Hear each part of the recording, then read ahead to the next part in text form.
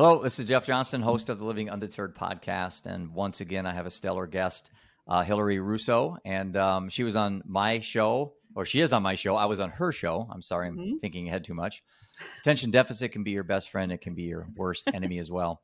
But I'm really excited to have you on the show and navigate through a lot of the topics that we talked about when I was on your show. It sounds like turned out to be a good episode. And I kind of felt like we didn't have enough time to talk about all the things we wanted to talk about. There's never enough time to talk about our Isn't mental that the health. truth? Like we need more time. So we make the time, right? We have these opportunities where you share on my show on Holistically Speaking, I share on yours, Living Undeterred, and we just keep having these conversations so that we can raise awareness, right? Holistically Speaking, how long have you been doing your show? Holistically Speaking just hit its we're a little over 2 years, a little over 100 episodes, and just really elated to be doing this. I mean, I've been in the broadcasting field since I walked out of college, or not even in college, but I never really crossed over to the podcasting world. And I've done radio, I've done TV, but something about podcasting, it's a very special group of community, just a special group of people that tune in and really like actively listen to what you have to share. So it's special to me because it's those trauma to triumph stories through health, healing, and humor. And being in holistic health, I want to hold space for people to share their stories, much like I have in broadcasting where people share their stories and then I broadcast it out. So it's very similar to that. What is holistic health? What is holistic health? Explain it to a lay person. Absolutely. Like me. Sure. So holistic is basically the whole body, mind, body, spirit. It's emotional, it's physical, it's mental, it's everything that makes up who you are. Because when you are treating one thing, you're not treating the whole body, right? So holistic means the body as a whole, which is the play on words, holistically speaking. But I'm a certified holistic health practitioner. I work in integrative nutrition. I'm also a certified Havening Techniques practitioner, which is a psychosensory approach, which uses touch and pleasant distraction to alter the landscape of the brain. So if we use this as our wheel, if this is our wheel and we're driving it, we can guide everything else in this body, this vehicle that we live in, so that we live well, live long, and live happy, and live undeterred. Yeah, I like that. Good segue. We hear a lot about neuroplasticity and kind of how the brain, continually can learn and kind of rewire itself. And what most of the brain by 25 is, supposedly with the prefrontal cortex and all that with in regards to emotions and decision making is, but again, I think when you're older, the brain is always rewiring and relearning. And so I think there's hope for young people that haven't fully developed to get to them before they get into these bad habits and bad and negative thinking and things like that. And then there's also hope for us adults in learning to rewire and renegotiate maybe some of the emotions and feelings that we've kind of grew up with biased, things that we think we know that as we start peeling back the layers, we find out there's more alternative options out there. And that's the exciting thing about the mental health frontier, the space right now that I'm really intrigued about. Definitely. And I'm with you on that one. I mean, someone who has worked in mental health as I have, the one thing I have learned and the one thing I love seeing is that we're giving the brain more attention. We're giving the possibilities of what the brain really can do, and the fact that we have the ability to alter our thoughts, moods, behaviors, and habits. And if we realize that we control that and we have those means, imagine how much we can achieve. Imagine the changes we can make. Because a lot of times, and I see this with clients, is that you have your story, the thing that happened to you, right? Like even with what you've been through, it's the better road or the bitter road, right? And the thing that you realize is that you have a choice. We choose to choose.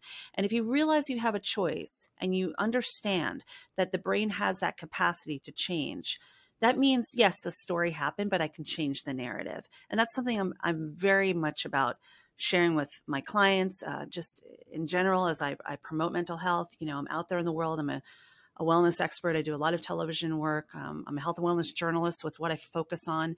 And the thing that if we just spend more time realizing that we have the power to alter that, the neuroplasticity, all of the things that go on in that beautiful brain of ours, and keep Amy safe, basically the amygdala, right? We call her Mm-hmm. Amy.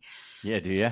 Yeah, we do. In the havening world, we call her Amy because basically havening is CPR for your amygdala. That's what it is. It's Okay. basically saying you're safe. The worst is Right. over. Everything's okay. Right. You know, almost like a child falls and skins their knee. You get back up, you hug that child. Mm-hmm. And it's the same with the brain. The brain is conditioned to go to the negative place, right? Mm-hmm. It's our responsibility to say, you can change this, you can alter that, you can move this. And the more you do that, the more you empower yourself to live the life that you want to live. Yeah, I think, and people that follow my story know I talk a lot about the Stoics and how they reused reframing, for thousands of years, about the idea of, looking at a situation instead of accepting the narrative that maybe you're supposed to grieve a certain way or you're supposed to react to something negative in your life in a certain manner. Reframing can really be a powerful tool as you go through life, because it's pretty hard to stay the same. I mean, that's a tough thing to do. You're either getting better or you're getting worse. And I think when you're, especially as you get older, and I'm talking like my dad's 90 right now. It's like, what do you say to an elderly person that can inspire them and keep them going? And, it's tough. I mean, you got to look at every stage that we go through, and there's different ways you can look at things that happen in your life as either opportunities for you, or they're things that happen to you and you're being punished, Yeah. And I think far too many of us just kind of hang on, those That's it. linger in the past. And I think it's important that we don't tell people to like get over it and move on. I think it's more of, adapting. And I love that you mentioned that, because like, I remember when we spoke on Holistically Speaking, you were talking about your pillars, and I too have the pillars, because I believe that before you can do any change, you have to have awareness, which you align with as well. And when you're in that state of awareness, like something's up, something I want to change, you can then give yourself permission, because it is about giving yourself permission, and allow yourself to be the change and try to make those changes that you want, because you're aware something needs to change. And then once you reach the allowance, you can move into the state of alignment. What is coming around me? What do I want to be around? The people, the places, the things, the thoughts, the process. That triple A mentality, that triple A process is really important.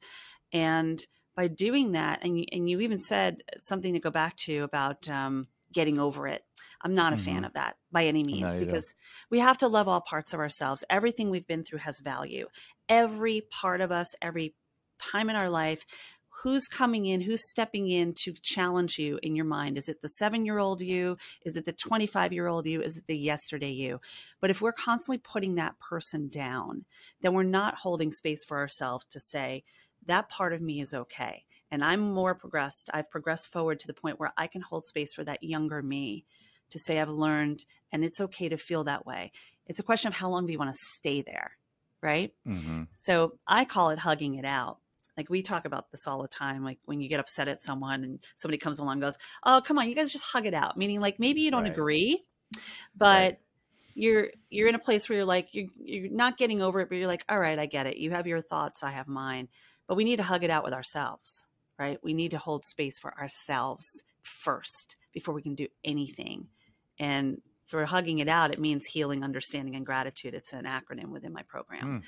And when we do those 3 things, we create the space for change, which allows the awareness, allowing, and alignment. So there's a lot of different ways to go about it, but that works for me. What are the biggest reasons why we get held back? I mean, I mean, what keeps us? I mean, all this is great. People that listen to you or listen to me or read a motivational thing or whatever, they're all excited. And then they, within a short amount of time, kind of go back to their old habits. I mean, what is it that holds us back to progressing with all this? Seems like there's just an abundance of knowledge and data out there to help us become better humans, but we're exponentially worse off than we were a decade ago, at least emotionally.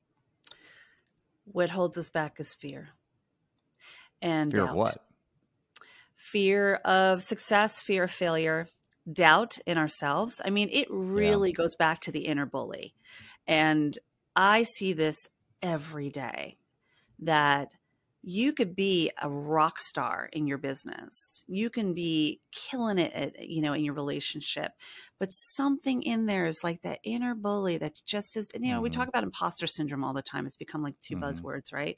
but it does live in us because we doubt. Something happened to us at some point, possibly in our lives, that embarrassed us or made us feel like we were less than, or it challenged us in a way where the outcome wasn't what we thought it was going to be. And that's the inner bully. That's the inner child that can step up. So those are the things that kind of hold us back, you know, but it could also be the fear of success, having too much. Suddenly people don't want to be around me because I'm not in their alignment anymore.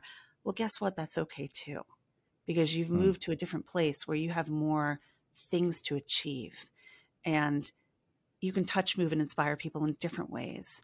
So be the gift. Tools you're using. Sorry, go ahead. No, I was going to say, be the gift. There's a little delay here. That's okay. Be the gift that you're meant to be, you know? Yeah. Seems like the tools we use change as well. So you can use a certain set of tools when you're younger. Like, for example, to get a 10-year-old to meditate is probably impossible. It's difficult to do. For an adult, it's easier. I think we see the benefits of it, but for a child, the one challenge we have with dealing with kids isn't social media directly. It's not all the things out. It's their attention spans. And so if you have a kid meditate, what you're fighting against is their inability to actually do nothing and just be aware. And it's you know, in my book, I write about if I took a kid and put him in the corner and said, you know, you're not punishment. I want you just to look at the wall and just think, and not even think, just see what happens. Just watch the wall for 5 minutes and be aware of your thoughts, not think. How many kids can do that today? They can't go 5 seconds without having something think for them, because I think the fear for attention for kids is their inability to trust themselves that they could actually do nothing. It's terrifying. It is. And I think adults deal with that too. And I'm a college professor also, and I deal with this a lot with my kids. It's like, you have to, we live in this world now where everything is click, swipe, move. Nobody has an attention span. Tons of social media where it's like the attention span now is like, we have less of an attention span. This is scientific, than a goldfish. It's like 9 seconds compared to the 12 seconds or something like that. I shared that in one of my workshops. And they probably are happier in their lives than we are too. Our attention span has lost seconds in the last 10 years, and we are now less of attention span than an actual goldfish. And this, I think, goes from like we're overstimulated. But to go back to the idea of the child, because my work with kids, I mean, one of the things we are teaching them and putting in schools and is the social emotional learning tools. Now, you and I, when we were kids, when we got in trouble, you were sent to detention. Go to your room. Think about what you did. Did we ever do that? We were doodling on our paper. No. We were ticked off. We were mad that we got caught, whatever it was. But what I've noticed, and what's really changing the trajectory of things, and I love seeing this, is that with the tools that we're using, and we being like my group within the Havening community, you're putting the brain in what they call a delta wave state when you do this Havening touch, but you're also aligning that with a pleasant distraction. So if you tell a child, instead of like, go think what you did, tell them, you know what, I get it. You know, things are a little wonky right now, right? So what I want you to do is just sit in the moment and do the Havening touch and think of something that brings you joy. Maybe it's that last baseball game you played. Maybe you love Disney Broadway. Sing a song to yourself. You give them a pleasant distraction and you align it with the Havening touch, which is a psychosensory approach that's based on neuroscience. I studied with the founding doctors.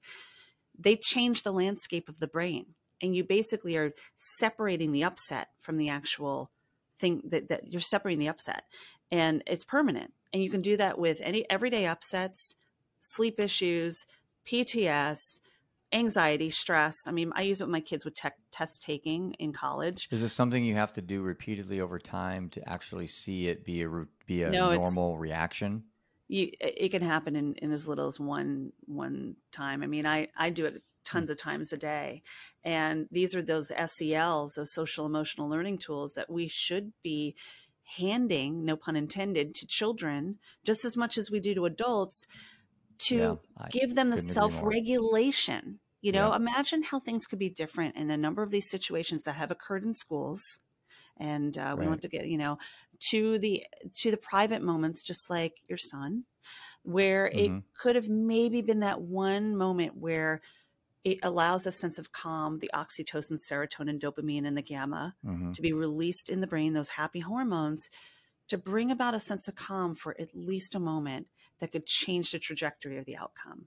That's what I'm talking about. And the challenge is once they're down that road of substance abuse, then the brain is rewiring itself on the dependency of the abuse, whatever they're abusing. So, the withdrawals from alcohol, the withdrawals from drug use are so powerful that once you're down those roads, then when you're in the rehab mindset versus the prehab mindset, when you're putting out the fire versus not letting the fire start in the first place, that's a whole different deal. And I think the key with what you're talking about and what we've talked about, a lot of my guests on the show, is how do we intervene before the intervention? Sounds cliche-ish, but it's like we wait as a society to come rushing in with diagnosis and labels and books and methods and techniques. And it's like, that's great. I think we'll always need that. Yeah. Yet it seems like there isn't a lot of tension on just not getting the fire to start in the first place. And so I guess I'll go back to what you said that I think is important is you said, I don't know if you used the word empower, but I think of autonomous, where how do we get it where kids, it's like I see things post all the time, how to speak to your kids about drugs. How do you speak to your kids? And I say, that's the first mistake we make. We don't need to be speaking to our kids about drugs. We need to speak to our kids about how to make better decisions under difficult situations. And that leads to decisions like drugs. By the time you're talking to your kids about drugs, it's too late. So it's like, how do you empower your kids to go through the hierarchy of decision-making?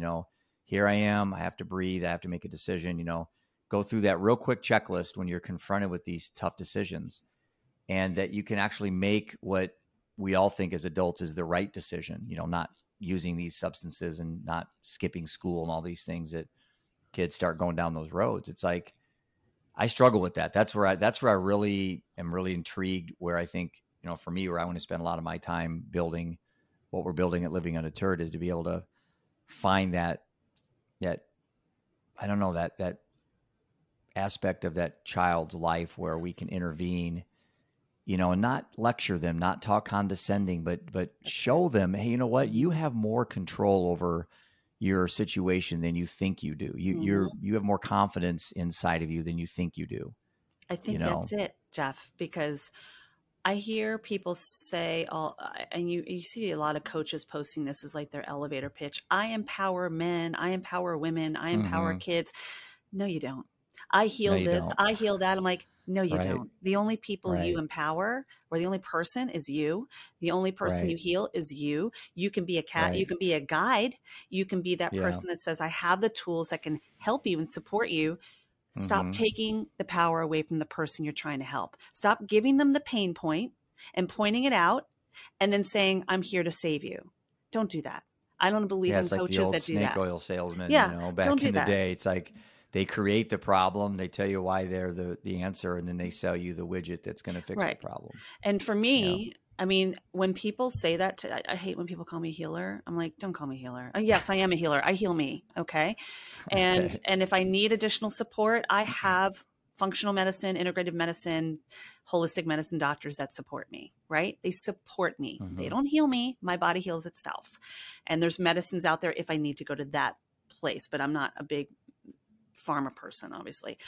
But the same goes with the mental health. I'm a mental health practitioner of holistic well-being. I'm a Havening practitioner, work in hypnotherapy as well. Don't come to me and ask me to heal you. Don't ask me to empower you. If you teach a man to fish kind of thing, right? Let me show you how to use these tools, and then you tell me how you feel. And if you need extra guidance and you're struggling with it, I'm here. I'm like the person at the hardware store. You come in, you ask me that you got to put up a shelf and you don't know how to do that. Well, I'm going to show you what tools will help you. Oh, you need someone to hold the level and hold the other end so we can level it. I got you. But you're not doing it yourself. And I'm not doing it for you, right? Don't hire people to do what you can do yourself.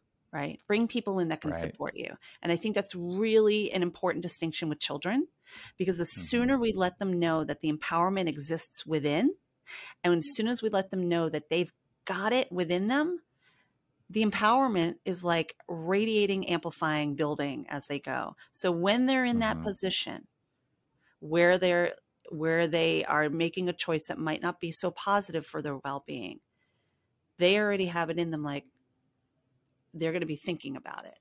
And I think that's it, part of it at least. Yeah, so. I think it's unfortunate that we're so desperate right now to get these numbers going in the right direction that we have to start entertaining pretty much any option on the table. I mean, I don't think we're at a point in society to say, this option over here, we're not going to entertain it because, well, whatever reason. And that would be fine in and of itself if the numbers weren't getting worse. And so you have, suicides, overdose, alcohol, 800 a day in the United States alone are dying. And when Seth died in 2016, it was 46,000 overdoses. It was 108,000 last year. So the thing that I just get really confused, frustrated, perplexed is this inverse relationship, it seems like, between knowledge and results. It's like you just assume that opioid prescription would be cut in half over a decade, which they were, OxyContin and those opioid painkillers, that the deaths would stop. Well, they didn't. They doubled. So it's like, and that's the naive nature, I think, of our society, is that we just think that you do X and Y will happen. So I, as a mental health advocate, a new mental health advocate, just 5 years into this whole thing, I could really, care less about mental health 5 years ago. I'm just really in learning mode. It's like, I'm open. To me, all hands on deck, everything's on the table. So that's my segue into a topic I wanted to ask you about, because you're holistic, and this makes me think of psychedelic research with mental health. What's your thoughts on that? Where does that fit in? Full disclosure, I've never done a drug, never smoked pot, never did a drug, drank everything I could get my hands on since high school. Don't drink anymore, but I'm open-minded that there's a lot of research out there that actually was out there in the 70s, and the war on drugs just buried all this really legitimate research on psychedelics. And now you see a kind of a renaissance or a resurgence of very well-respected, thought thinkers, the leaders of, the thinkers out there that I follow. Yeah. They're entertaining this. And I'm like, oh, that's interesting. I'd say, again, we wouldn't have to go down these roads if we weren't having these problems. I agree. And I'm not as well versed on the psilocybins out there, the mushrooms, even the cannabis. I mean, I'm open to learning, and I'm very open to what these natural plant-based. Yeah, the plant-based. Right. The plant-based. Like, we're trying to live in a plant-based society anyway, just with the foods that we take in, right? So this is just level up in a way. And I think in the right kind of support and container, because it really is a container of protection and guide. You don't want to go into this like, I'm just going to buy some on the street and do it myself. Oh gosh, please. Yeah, your do setting not. is very important in what I see. Yeah. Your environment is very important. The knowledge that we have to be our own healthcare advocate. I don't care who you are and how old you are. You have to be your own healthcare advocate. I tell that to my clients all the time. I say it myself. If you are not aware of what's going on in your own body and you're just leaving it up to doctors and therapists, no, don't. They might have more knowledge, but if your plans for the government or corporate America to come into your body and help you, how's that gone so far? Yeah, I agree. And it's been a disaster. It has been. And I mean, this even goes back to the simplicity of nutrition. Like, I'm an integrative nutrition health coach. Right. Do you know how much nutrition schooling medical doctors actually get in their medical school? Like a class. So that's as simple as just that as a example. They don't have to take nutrition classes. More colleges and universities are actually implementing, but like, your nutrition matters just as much as if you're going to look into other possibilities, like the psilocybins out there, like the different kinds of mushrooms, the cannabis. Even we're studying. I work with so many doctors now that actually are going the cannabis route. And this isn't like Woodstock, right? This isn't like we're just throwing drugs out there and everyone's on a Timothy Leary trip, right? This is like specifically using these, the earth heals, Hippocrates said it, let thy food be thy medicine, medicine thy food. The earth heals. And if we have knowledge in our health and we are our own healthcare advocates and we trust the people that are sharing information with us, that's when you create a safe container of support. And that goes with the kids as well, because, we're seeing a lot of vaping too, which I think is just I can't huge, even, Jeff, I can't. But, I mean, you're so right. And again, I was on a conference call last night, Zoom meeting with a board I'm on with Rotary, and talking about, the acceptance with alcohol, just so haphazardly in our country. Yet we're so hyper focused on marijuana and, fentanyl and all these things that we just want to eradicate or take off the planet. But, we can sit at night and watch a football game with our kids and drink as many beers as we want. And that's socially acceptable, right? In the confines of our own house. And it's like, last time I checked, alcohol isn't an earth, it's manufactured from elements of the earth, but it's technically like pharmaceutically made, and it's like, and it causes more destruction than marijuana ever will and ever has and ever could on the human body alone. Alcohol does. Yet again, that's what we battle with these stigmas is kids see, okay, alcohol's okay, but marijuana isn't. I don't understand it. Why do adults just say it's okay to do this and not okay to do that? And it's like, I think that creates initial confusion with kids when they get in their teenage years. And I was very hypocritical with Seth because my wife and I would drink. We were alcoholics the whole time Seth was going through his addiction issues. And, I, on one hand, would sit there and drink as much as I wanted to. And then I would, tell him not to. Yeah. And again, you're the adult. I think, I've earned the right because I had a hard day at work and you didn't earn the right because you don't, and it's like, I just think if we want to really start as adults to make that impact on our kids and show them the right way, we need to start with ourselves. Oh yeah. And I've said this in presentations before with adults and stuff. And I said, if you are struggling with communicating your belief structure on certain things with your kids, look at yourself. You don't want your kids to drink, but you drink 5 nights a week in front of them, or you go out for dinner and you have to order a beer. No, you don't. I mean, you're making that choice, and then you kind of want your kids to not, kids are going to emulate you. You're like an avenger to them. They look up to you. And if mom can drink a bottle of Pinot Grigio on a Wednesday night, maybe that's acceptable. And society accepts it because there's commercials about wine and beer. And so I think kids are confused. It's like, why is psilocybin and MDMA and DMT and cannabis all like, something we're not supposed to do, but alcohol is so readily acceptable. And then I think 85% of all adult medical issues are basically diet related. Oh, yeah. Have you heard of the blue zones? You ever heard of the blue zones? I have, but not.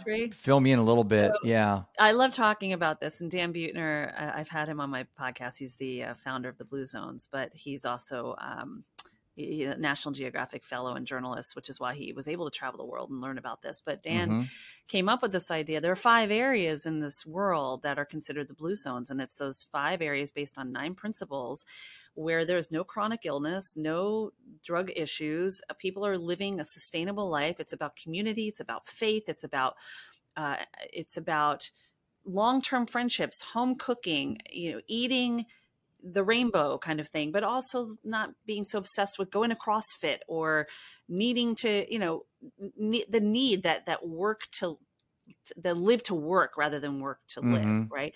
And the idea is that these areas have no chronic illness.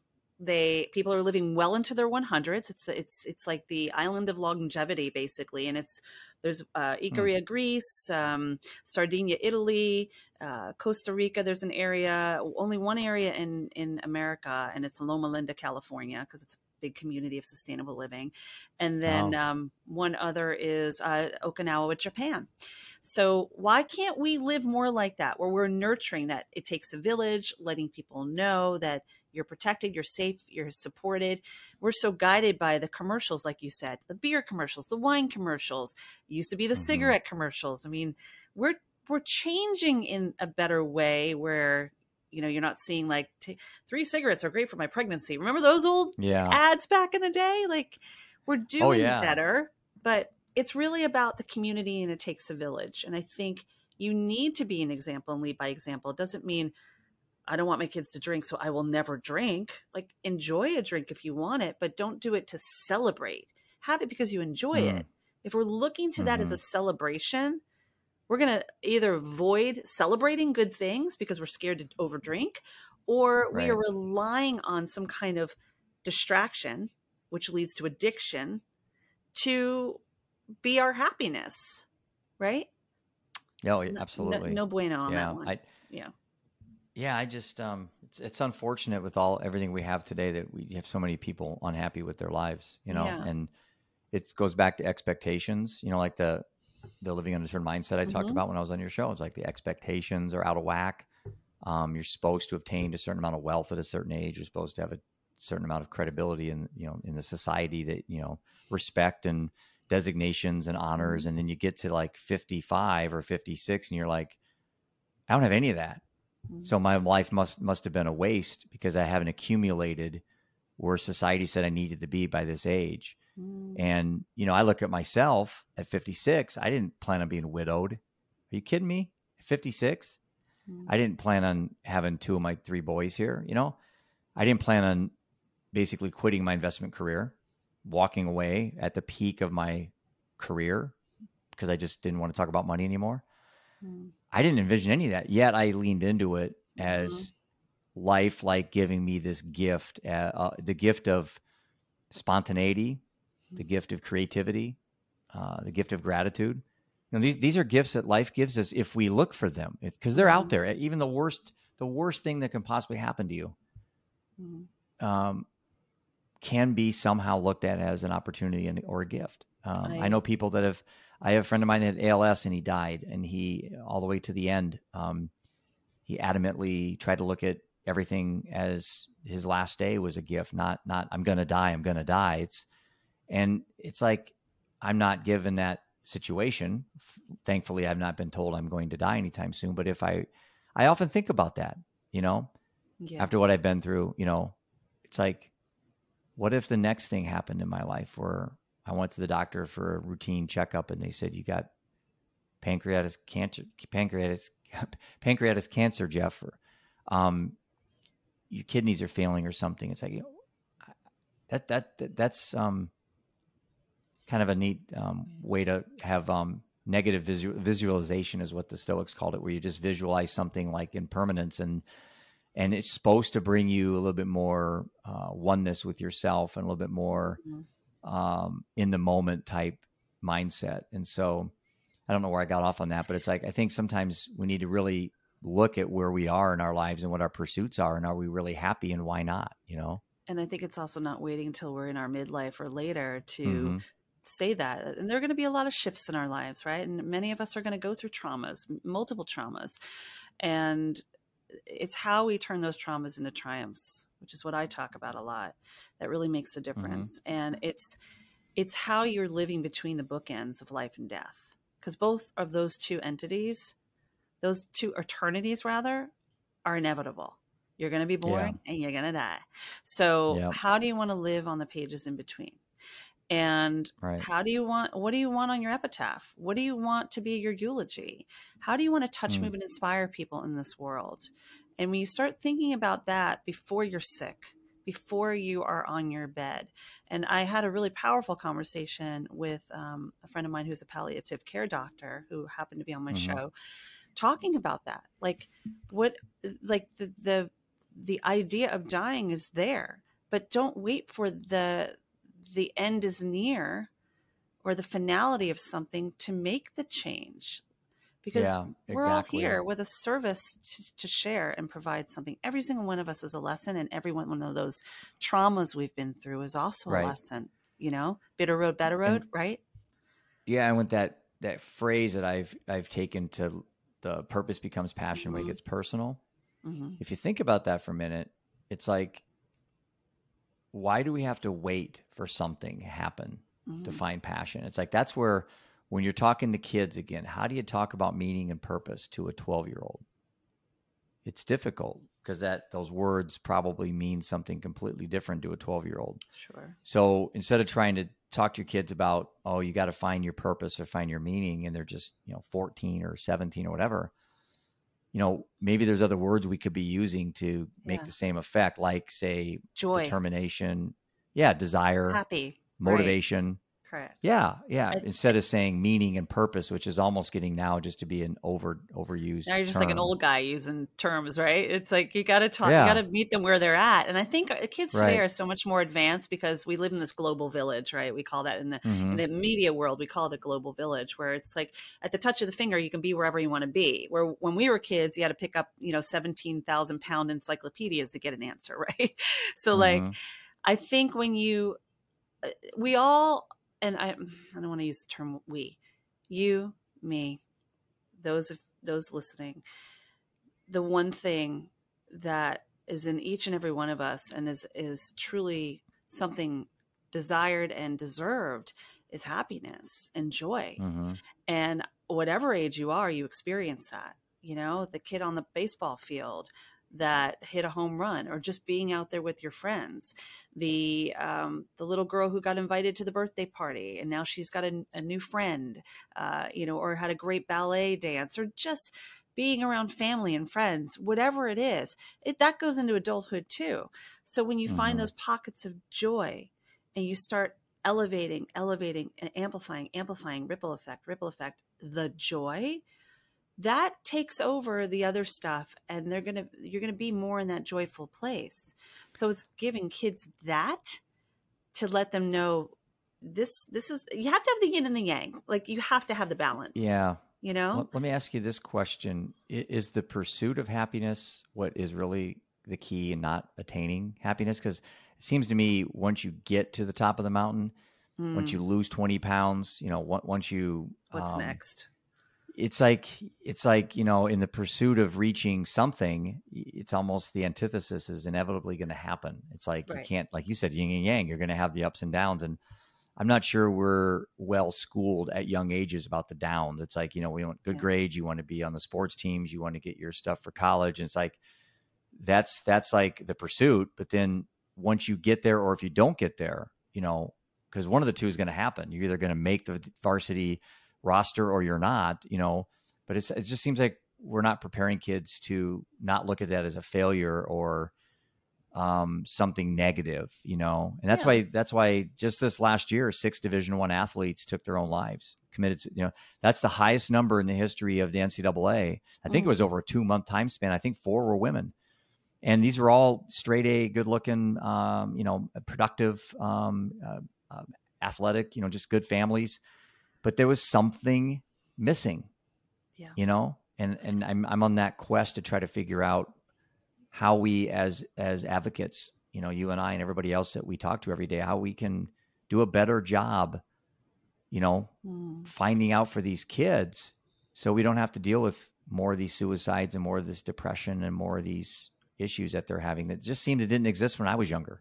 Yeah, I agree. And I think we weren't having kids in my high school taking their lives, and they weren't dying. No, I think I probably witnessed or had knowledge of one suicide when I was in high school, and car crash killed somebody. That was the only thing in high school. And I do think a lot of it has to do with the comparison factor we're seeing on social media. Right. Everyone's comparing themselves. I hear this a lot with my kids, and my kids meeting my college kids, the ones that I teach at St. John's, which is a Division I school. And I have a lot of athletes in my class too, and they have a lot of pressure, these kids. And the one thing I hear is stress, anxiety, overwhelm. Stress, anxiety, overwhelm. Like, those are the 3 things I hear. Also, as a faculty advisor too for one of the sororities, that's what they hear: comparison, stress, anxiety. And I believe that, and I've seen this happen, so I'm glad to see this happen, is really giving them tools to, and talking about it. I'll share this. When last semester, and semesters prior, every end of my semester, they do a group project, or I teach journalism communications because that's my background as a health and wellness journalist, in addition to being a practitioner of private practice. And 9 out of the 15 students, their topic for their final project, which was to interview somebody that, or pick a topic that is meaningful, was about mental health. So it's talking about it. It's being more open. I was elated. I wish it was 15 out of 15. Yeah. It's like the number one Googled word, someone told me, or top 5 Googled words. So at least the conversations are happening, because God knows when we were kids, we didn't talk about going to your therapist, talking about your mental health. You know, the word crazy comes up. She's troubled. He's troubled. Now we're starting to talk about it. And I think more conversations need to happen in a safe container, a safe place. Kids need to, I think it'd be great if there's more children advocacy, children ambassadors of it. I get emails all the time about, we're looking to create stuff, and you're working on something like that. Give kids the chance to talk it out and talk about it, and be the leaders and the advocates, and being those Pied Pipers for their generation.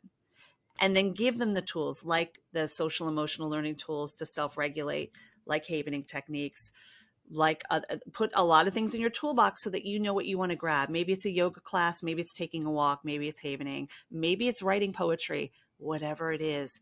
Have an outlet that brings you joy, right?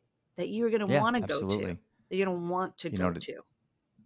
To change the narrative, we have to change minds. We have to change minds, because, again, there's just something missing. There's just something. I don't know if kids today have a sense of accomplishment. It's like they're just they're kind of lost. I just, again, every generation says this. I walk 10 miles in the snow to go to school. And you're on a bus, or it's like everyone has it harder. But I think the fact we had it harder was so much better. It just, to be outside and playing with my 3 brothers in the woods all day long. And now it's like I look out my window here and I see a cornfield over there, and I've got neighbors and stuff. And maybe 2 times a week, I'll see kids in any of the backyards. We need and nature. It's very, it's just anywhere. And they're all, and so again, it's like, I don't know. I think it's easy to kind of identify the problems, but it's like hard to figure out the solutions, because every adult is a little bit biased in what they think is the right way to solve the solution. And I think it's pretty clear that our biggest competitor is attention. It's trying to get kids to have the attention to be aware that mental health is a train coming at them. All they have to do is watch their parents argue, or watch adults talk, and they'll see where all the problem that's inevitable, that's coming. And then what are skills you can develop, to empower yourself to, make tough decisions, make tough decisions. And if you make a decision and it's maybe not the right one, make it the right one. Right. Don't go back and keep changing your mind all the time. I tell my 2 boys all the time, you make a decision, and if it ends up not being the right one, well, then you just make it the right one. And I think it's also, and I love that you're sharing that. I think part of it is also, we did grow up, being the latchkey kids, grow up in the field. I was home by dark. That was basically it. We pretty much, whenever it got dark. Everything. Right. You cushion everything now. Like, don't play, all the equipment is very padded and everything. Don't get out of my sight. Right. And I think we are weaning our children in that direction, where we're not creating a space for them to, like, okay, you want to eat dirt? That's fine, but it's not going to be the best thing for you.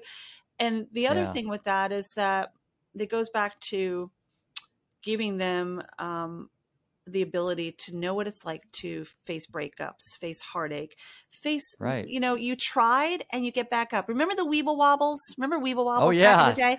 We were just talking about them the other day. I love that you were, because I have a running joke with my mom, and I have an old up there. I can't reach it right now, but I have like an antique Weeble Wobble, and she's got. I remember the farmhouse, and I remember the yacht, the whole tree house, and the boat, the yacht. That was my favorite one. But the whole idea of the Weeble Wobble is Weebles wobble, but they don't fall down. So get your butt back up. That is the best toy that was ever made, because it reminded us as kids, you're going to wobble, but you're going to bounce back up. And we've gotten. I'm not sure they intended it. I'm not sure the marketing department intended it that way, but now I think that's brilliant. Yeah. Because they should bring them back. That you could just thump those things and they'd wobble back and forth, and that's really a good metaphor for talking to kids today. I use that a lot, because I think it's like and I'll bring the Weeble with me. I'm like, this is a Weeble Wobble. This is what I played with. This thing you can't knock down. It will get back up, right? And that you have a responsibility to yourself to not hold yourself down. You can hold that Weeble down, but that's your hand doing it. Nobody else's.